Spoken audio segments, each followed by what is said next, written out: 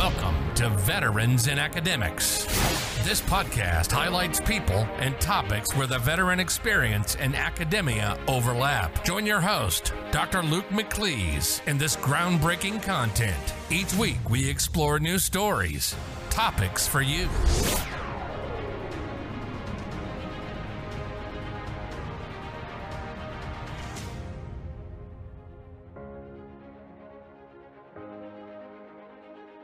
All right, welcome to another episode of Veterans in Academics. I'm your host, Dr. Luke McLeese, and with me today is a very, very special guest who's going to speak to all of you, and he is coming from Canada today, Daryl Cathcart.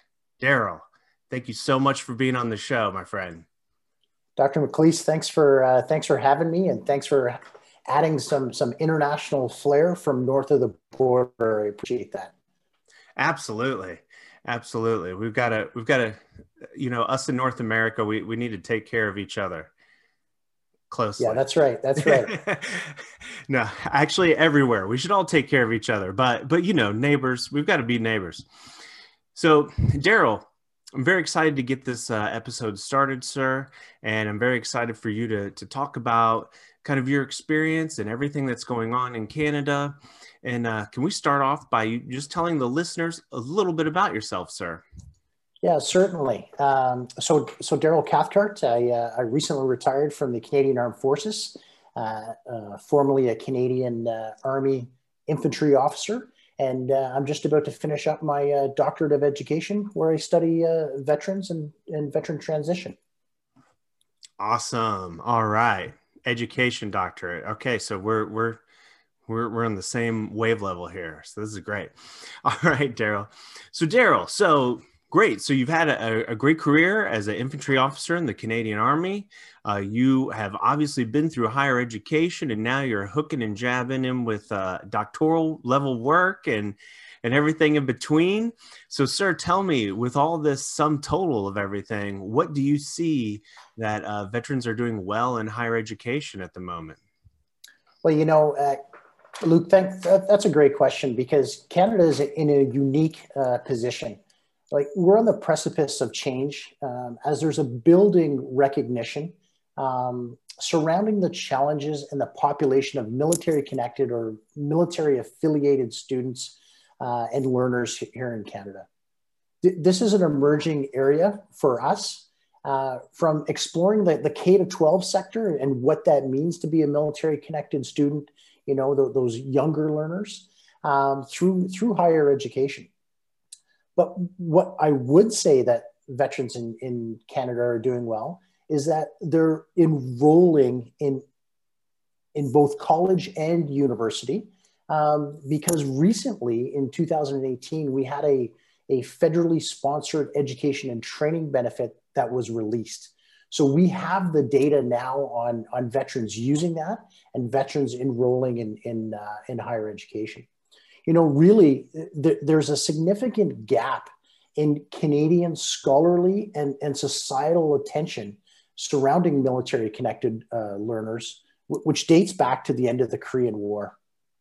And really those mass demobilization periods of the 20th century is where education and funding stopped for all military connected students.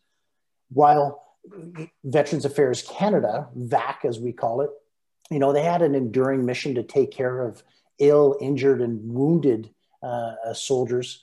The education and training benefit for all just evaporated until the release in 2018. So we see that the enrollment rate in this program in the last 2 years is significant, with about 5,000 regular force members leaving the Canadian Armed Forces every year. We know that the numbers are around 7,300 who applied for the education and training benefit, which has manifested into over 5,300 veterans who are enrolled in college, university, flight school, or even shorter certification programs.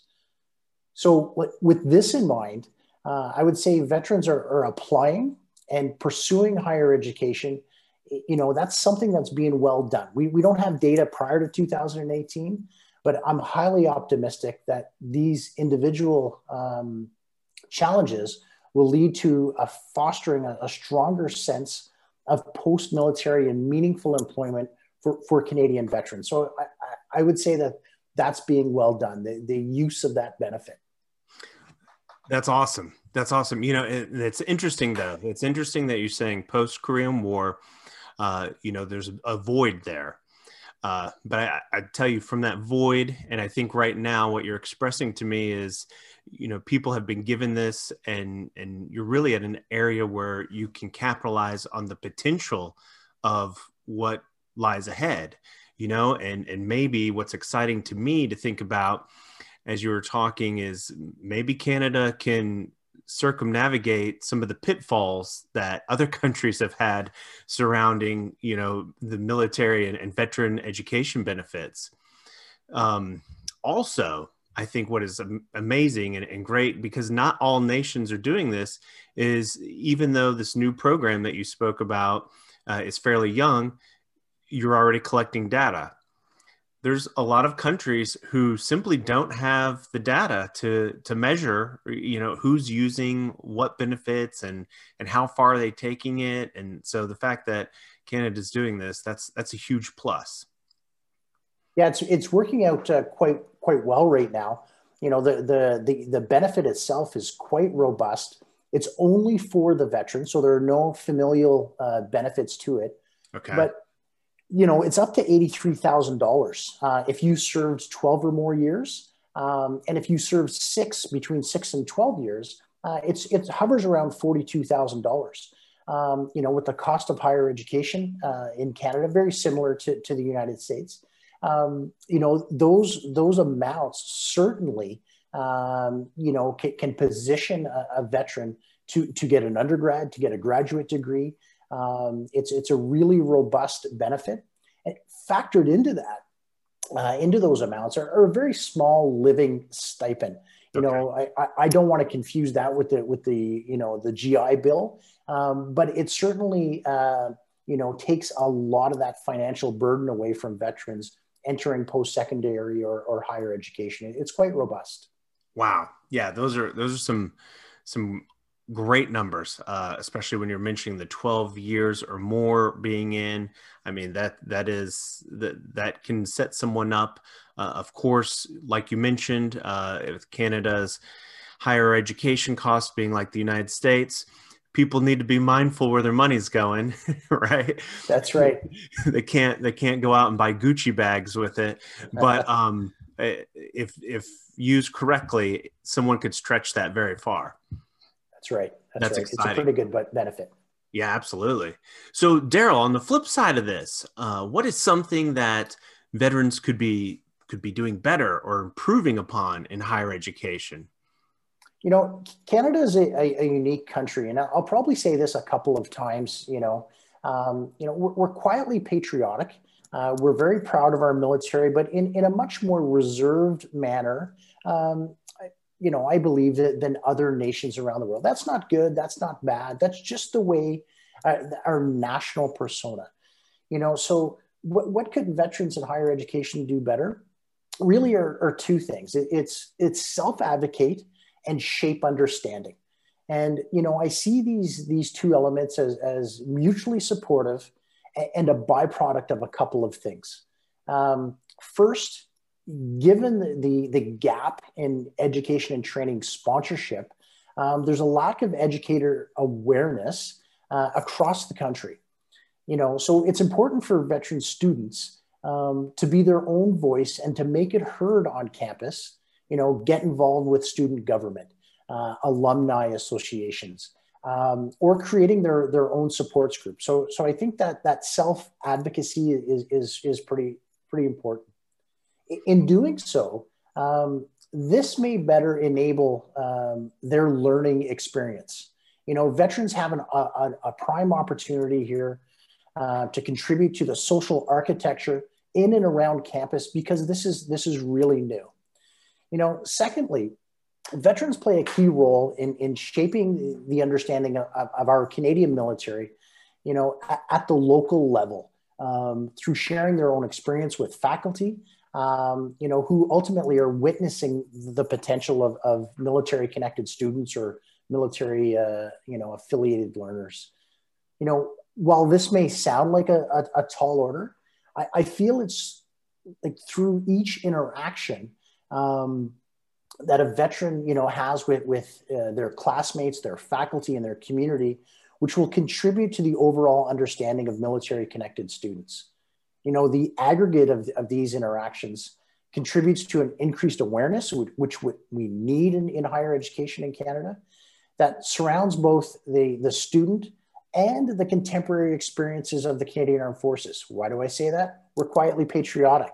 A lot of great news stories, a lot of great COVID response where our reserve element is being covered, as well as our regular force. But, a lot of Canadians do not know a whole heck of a lot about the Canadian Armed Forces. So, yes, it is a tall order. And this is an element that veterans in higher education can look to achieve. I see this as a persistent, public affairs campaign. So those two elements, self-advocacy and shaping the local understanding, I feel that veterans can do that a little bit better in Canada. I'm glad you mentioned that, because and without me knowing any students, veteran students in Canada right now who are taking courses, I can tell you my experience in the United States, talking to students, there's something very similar there. Because, often I will hear people on campus say something around, like, I wish my professor knew me better. I wish, the staff knew me better. I wish the administration knew me better. And then my rebuttal to that, because there is often, especially now in the contemporary higher education settings, a lot of training being done and a lot of talk about it on most campuses. I mean, many campuses, not all, of course. But my question always is to that person, what are you doing? How are you educating them? Because really it is a two-way street. And if they have to know, what the needs are, the perceptions are, the experiences are. And really the only way to do that is for them to understand directly from the person that ultimately that they're serving, right? The faculty serving that student. Across the country, we have various elements, within the higher education sector that's starting to explore, starting to look at military connected learners, where their experiences vary, from fully funded research opportunities to a couple of institutions who are building support, academic and support frameworks, to exploratory committees.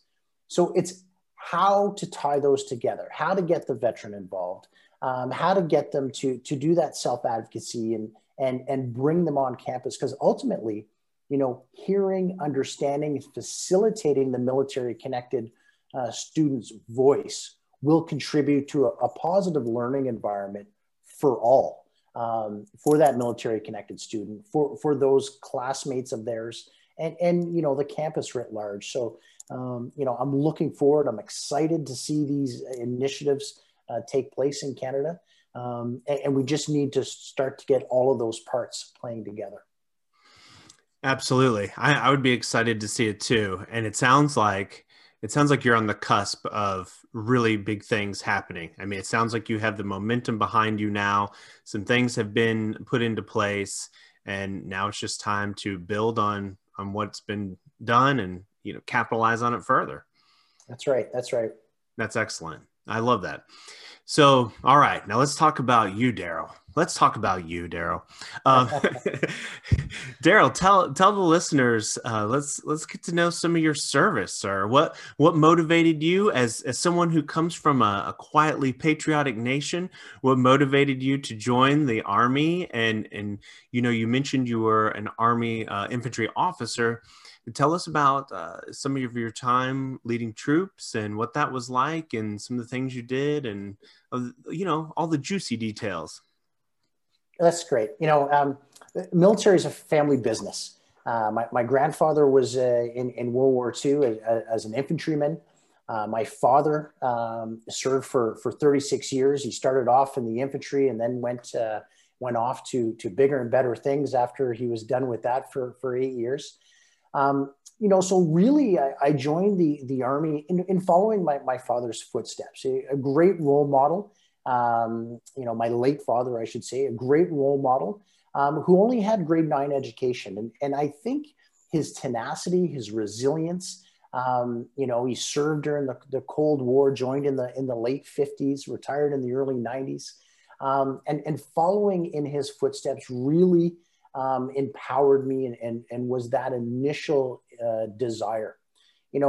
At the time I was a military child. I was a military connected student myself as a young and in high school.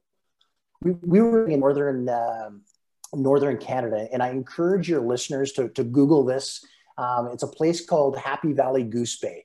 While it's not in the Arctic, it's quite isolated. It's in Newfoundland and Labrador, and it's back in the day when I joined in '91, we had to send off for the recruiting materials. So snail mail, getting up to the north, all of that great stuff was an interesting time. But out of that recruiting package that I mailed off for right out of high school, was this iconic picture of Canadian airborne soldiers getting onto a Herc and they're getting ready to jump. My grandfather in the infantry, my dad in the infantry. And I said, "Hey, Dad, this is what I wanted to do." He didn't tell me that I couldn't just join an airborne unit. That's not how it works in Canada. Right. You have to join whatever your specialty is, armored, artillery, engineer, infantry, and then go off and do airborne training. So he let me figure that out for myself. So I originally joined as a teenager, as a private soldier, and I spent the first part of my career in mechanized infantry units. I made it to the rank of into the ranks of senior NCOs, okay. And then I was asked to commission a little later on, and I certainly jumped at that opportunity. So then I became a lieutenant after training, and it was pretty good. My career is not unique in joining as a private, being a senior non-commissioned member, and then becoming an officer. But I did have the opportunity to go through some of the ranks, and when I commissioned, I recognized the value of formal education because it would have a greater personal and professional impact. Without a university degree in Canada, your career mobility as an officer is limited. I recognize that fact right away.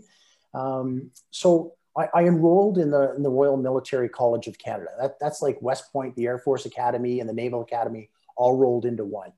And there I started a geographically dislocated undergrad while trying to balance a career, a family, and obviously my studies. But I found that both intrinsically and extrinsically rewarding. It was great. I didn't really have a challenge in completing that undergrad because I just loved education so much. It wasn't until I was a lieutenant that I got to finally realize my recruiting goal and finally go on that airborne training and jump out of planes and do that stuff. But perhaps that was a little late in my career to start acting like a young guy again. So, my career was going well. I was content. Things were happening, promotions. In Canada, I attained the rank of major when I retired. We're company commanders, we're a little bit more seasoned than your typical American infantry company commander. And I was loaded on our Joint Command and Staff college, the prerequisite to Lieutenant Colonel. And it was at this point in time that I found out I was diagnosed with type 1 diabetes. So, not the most common diagnosis for somebody my age, right? But being on insulin, clearly I couldn't serve anymore.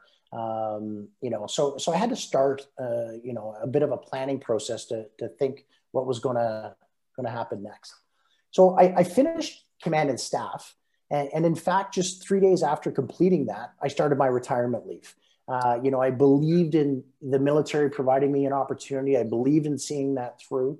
I also had an expeditionary mindset. So after, you know, multiple deployments to the Balkans and Afghanistan, I couldn't see myself staying in the military and really, you know, not fulfilling that expeditionary role that I felt, you know, an infantry officer should have.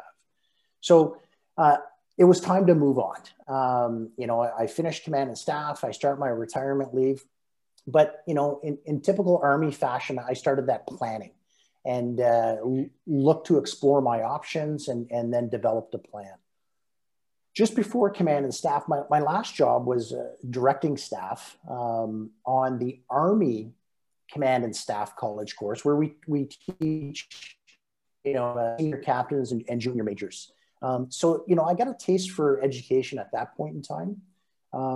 I started to look to doing a Master of Education, and I completed that as soon as I left the Canadian Armed Forces, which was immediately followed by an enrollment in my Doctorate of Education. So with all of this coming together, you know, I was really influenced by my father and you know, how well he did in his career with just a grade 9 education, right? Seeing that transformative power of higher education, you know, I felt those were my next steps. And that was kind of, you know, my military career, you know, in a brief nutshell. Well, that's amazing. And, you know, we're similar. So my father was older than your father. My father actually served in World War II. I mean, he was so much older. Wow. As a child. When we'd be on road trips, people would always be like, "Oh, that's great. You're with your grandkid." And my dad would be like, "No, those are my kids." But he had an 8th grade education. And, you know, he was the son of an Appalachian sharecropper. And he was somebody who, after the Navy, did very well for himself. And I always admired that. Like you mentioned, admiring your father about that. And I think one of the things that really stands out over all that he accomplished and all of his stories is just his stories from the Navy, you know? And like you mentioned, it was a family business for you. It was a family business in my family as well. And so many people that I interview, they mention that as well. You know, it's a familiar phenomenon. Right. And that is fascinating to me. So you had a long career. You got to see, I mean, lower enlisted ranks, you know, NCO ranks, staff NCO ranks, got to be an officer all the way to the rank of major. So you got to see a big kind of chunk of military life and those different phases and levels. That's really interesting. And I want to ask you, based on that, did you find yourself throughout those years in educational roles? Because my assumption is yes. And my assumption is that's probably what attracted you at least somewhat to education, but I could be wrong. No, you're absolutely right. You know, the armies, regardless of nation, you're either conducting operations or training for operations. You know, so there are a lot of parallels, I think, between leadership and education, right? You're that mentor. You have to be, you know, especially in my time as a senior NCO, you had to be an expert. You had to be that technical expert and pass that knowledge on. Right. You know, becoming an officer. I did spend some time at our National Infantry School where you're instructing and you're acting in that coach and mentor role. You know, followed by my time at the Army Staff College, where, you know, the Staff College is where you go from that training element to more of an education element. Our captain career level course is about 6 months long. There's a distance learning portion of 6 or 7 weeks. The remainder's in-house. And there's a natural break there where you go from that training to critical thinking and analysis and planning and education. And I really enjoyed my time at the Army Staff College. I did have the opportunity. I myself didn't do the Canadian Army Command and Staff College, a prerequisite to promotion to major. I had the opportunity to go down to Quantico, Virginia, and do the Expeditionary Warfare School for a year with the Marines.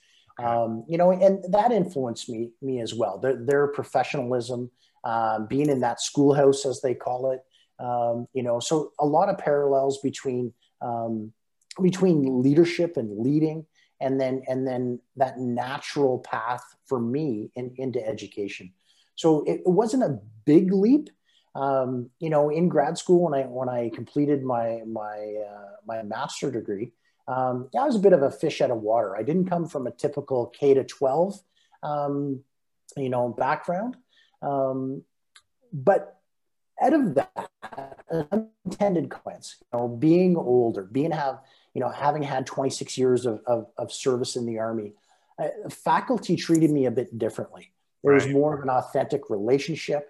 And I feel as if I was given a little bit more latitude and having the ability to be more creative and explore. So it worked out, just not a traditional role. So certainly those parallels and my time in our Canadian schools made that decision-making process a little easier when I was forced to leave the military unexpectedly. It seemed like a natural place to land for me was in education. Right. I mean, it definitely sounds like it from the outside looking in here. It really seems like it too. So let me ask you something, because this is unique. I mean, you definitely show that there's this natural progression. And like you said, you're always reaching down and teaching and mentoring at all these levels, especially the staff NCO level. But what is unique here is, you had a medical issue that made you get out of the Army early. I'm going to assume probably earlier than what you had expected, because it seems like you had a career trajectory going on. So how did this influence your next steps? How did that influence, your desire to get your master's and then to go on further and to get your doctorate? All my eggs were in one basket. Joining as that teenage private soldier, in not having an undergrad. And I really invested, like a lot of people do, certainly not a standalone story, in the military and in the infantry. I really believed in what, and I still do, in what we were doing. But when that came to a crashing halt, all the resilience, all the exploitation we're taught in the Army, you keep pursuing the mission, I wasn't certain, I wasn't going to stop at that point in time, and looking towards education, I saw it as fulfilling a unique role in Canada. In Canada, I can't speak for other countries, certainly. There are a number of veterans who have gone off to academia in various forms, history, political science, and the like. But very few veterans have gone off into education. So, when I decided to do the Master of Education, not knowing exactly where this would lead to, I thought I might come back to the Department of National Defense in some sort of, advisory role or curriculum development role or management. I realized that there weren't too many folks who came from the Canadian Armed Forces who started to study the role of training and education in terms of transitioning veterans, and then who decided to pursue a doctorate, and just go that one extra step. So in total, in aggregate, I look at all of this as rearming myself and being able to get back in that fight by contributing. I have a bit of experience on my side with the military service. My doctorate will be complete in the next couple of months. I'm pretty excited about that. All And right. then, big times here. So, I see at least I'll have some academic credibility, although new, the pairing of these two skill sets, I think will position me to help out veterans, help out those military connected students who are trying to navigate, what can be a very challenging and complex process in both post-secondary and higher education. This is a gap in Canada, and this is a gap that I want to fill. And, it sounds like you're in a perfect position to do that. Uh, there's so much need. There's so much need around the whole globe. Like I can't speak for other places, but like in the United States, there's a need for more veterans to identify themselves as faculty, right? And as staff and as administrators and as people who are going to be that intercultural go-between and do the work from the ground up. It's the same here. And I think it sounds like your whole career, one, has set you up for that in the Army, but also, you did go from being enlisted to being an officer. And I know you're like, well, that's nothing unique, but it is pretty unique. That doesn't happen to everyone. Right. And so it seems to me like what you've done here in post-service life is you've continued that push. You saw opportunities, you exploited them, you took them, and you made the best of them. And the same thing's happening now. So this alone, minus all the other great things that I know you're going to bring, would be absolutely huge for any student to know about and to be exposed to. I see there are a number of overlapping ecosystems, between the military, between, myself transitioning into that space. And with the release of the education and training benefit, with higher education looking into the development and taking care of veteran students, there's a prime opportunity to create a culture, to create a student-centric culture that really helps and enables veterans, regardless of the amount of time they served in the military, to pursue that second career. And those overlapping ecosystems that I call them, they're complementary. Yeah, sure, you're moving from the collective nature of military service to the individual pursuit of a goal, but all those human skills that military connected learners bring, and as faculty and administrators and educators become more and more aware of that, we are, you said earlier, we're at the precipice in Canada, and we have the opportunity, a once in a lifetime opportunity, a generational opportunity to make some positive change for our learning environments. And I'm excited to be part of vertical and horizontal integration on campus. And this is why I started my own company, to try and do that. And we're having some success in rolling that out. Awesome. Let's talk about that. So your company, so what is your focus and how are you guys improving these spaces in higher education? Luke, it goes back to understanding the gap that exists.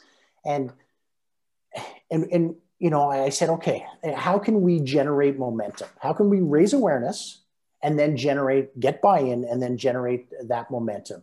So I just started knocking on doors. I started sending out emails, briefing notes, plans to different colleges and universities. I'm currently working with 3 colleges, one of which I can announce publicly, and I will. And I'm advising 1 university. So for the last year, I've been working with a college in southwestern Ontario, pretty close to Detroit, a couple hours north of Detroit, called Fanshawe College, where we're developing an academic and social support structure. And that just happened through me reaching out, trying to find the right people, trying to assess the temperature of the institution, and just doing a bit of research on who works there, what initiatives they have underway. Very shortly, I'll be announcing two other colleges in Ontario.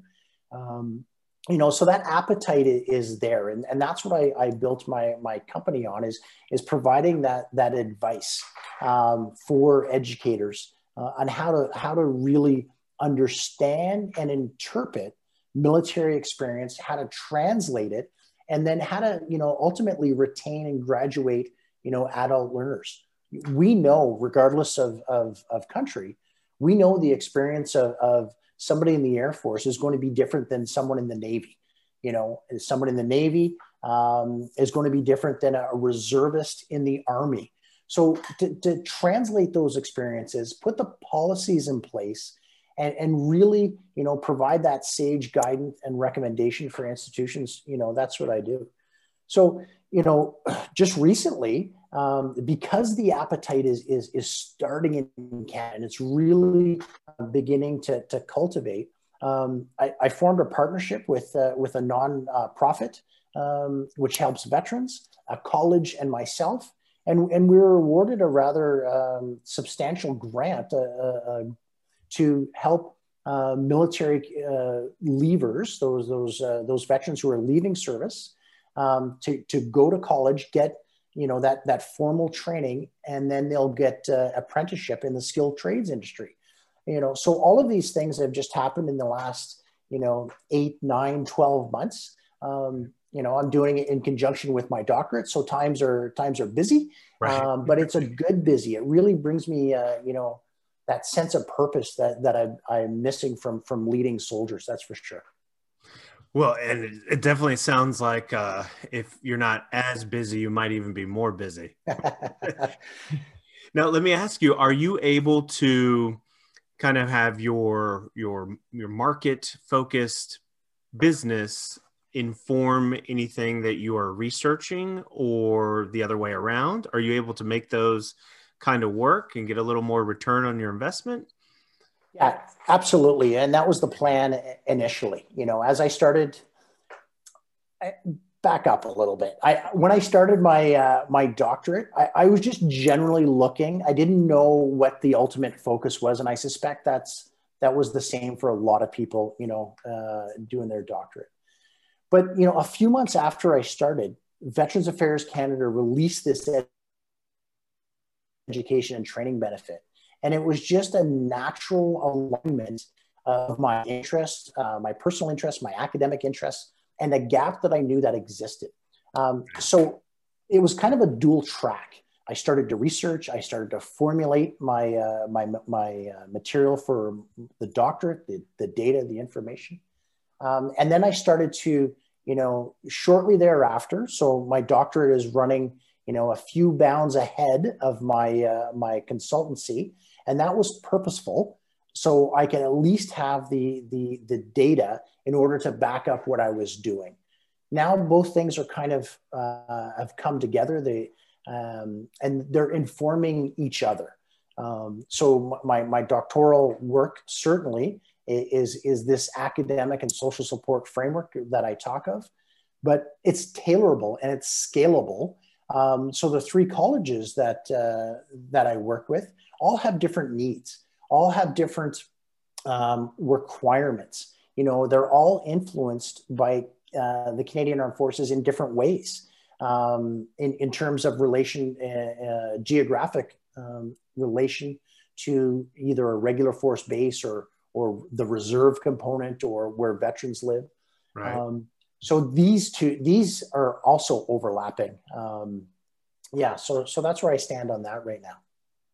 Very interesting. Very, very. And so with your research, that is a couple steps ahead. Ultimately, and you did mention that you were towards the end of it. The light is starting to peek out in the tunnel there. Quantitative, qualitative, mixed methods. Yeah, certainly. It's it's qualitative. Okay. This is an area that Canadian researchers, educators, scholar practitioners really have an opportunity to do some good, do some good research here in the near future. I know some projects that are just in the early days, but it certainly is an opportunity. So, out of that, we look to the U.S. quite a bit. We look to Australia a little bit, to get a sense of that qualitative data that comes out. Certainly some experiences overlap, and it's good to be informed by the near 75 years of the U.S. GI Bill. Some things work, some things don't. Right. It gives us a good start state. Just simply because there's that lack of information in Canada right now. That's an opportunity I would like to pursue. Is some initial research, but those days are coming. I'm confident in that. That is very exciting. Very exciting. So, Daryl, can you give us a little clue in on what is on the horizon? So you're gonna defend this dissertation successfully soon. I know it. And what's next? Or can we see any publications from you? Are you working on anything that you can share with the public? Yeah. So we have an article coming out with a co-author. I'm the co-author. She's the lead author. Where we're talking about just raising awareness for military connected students. That will be in the Journal of Veteran Military Family Health, and that will come out soon. I don't know when the actual publication date is. So looking at that, I'm looking to, starting in August and September, I'll be able to publicly announce these other two colleges that I'll start working with. So that's going to take the lion's share of my time. And this grant I spoke of earlier, it's a 1-year grant. So we're kind of, we're not certainly not swamped, but we have a very short time frame to produce some results. So that's keeping us quite busy. So while I'm excited for my doctorate to finish very, very soon, I'm excited to get to work. I'm excited to start putting these ideas and thoughts and information into the right places in order to support veterans. Ultimately, that's what drives me. That's what interests me. And, it's about forming those collaborations, on campuses across Canada in order to support the next steps for other veterans who are just one bound behind me. That is absolutely awesome. Daryl, this has been great. This has been a great interview. It's been great to get insight on what's, emerging here in Canada for education and for veterans, and the area where those two people overlap. I loved hearing about all your experiences, and I really appreciate you being on the show, sir. Well, thanks for having me. This continues to fuel that educator awareness that I speak of.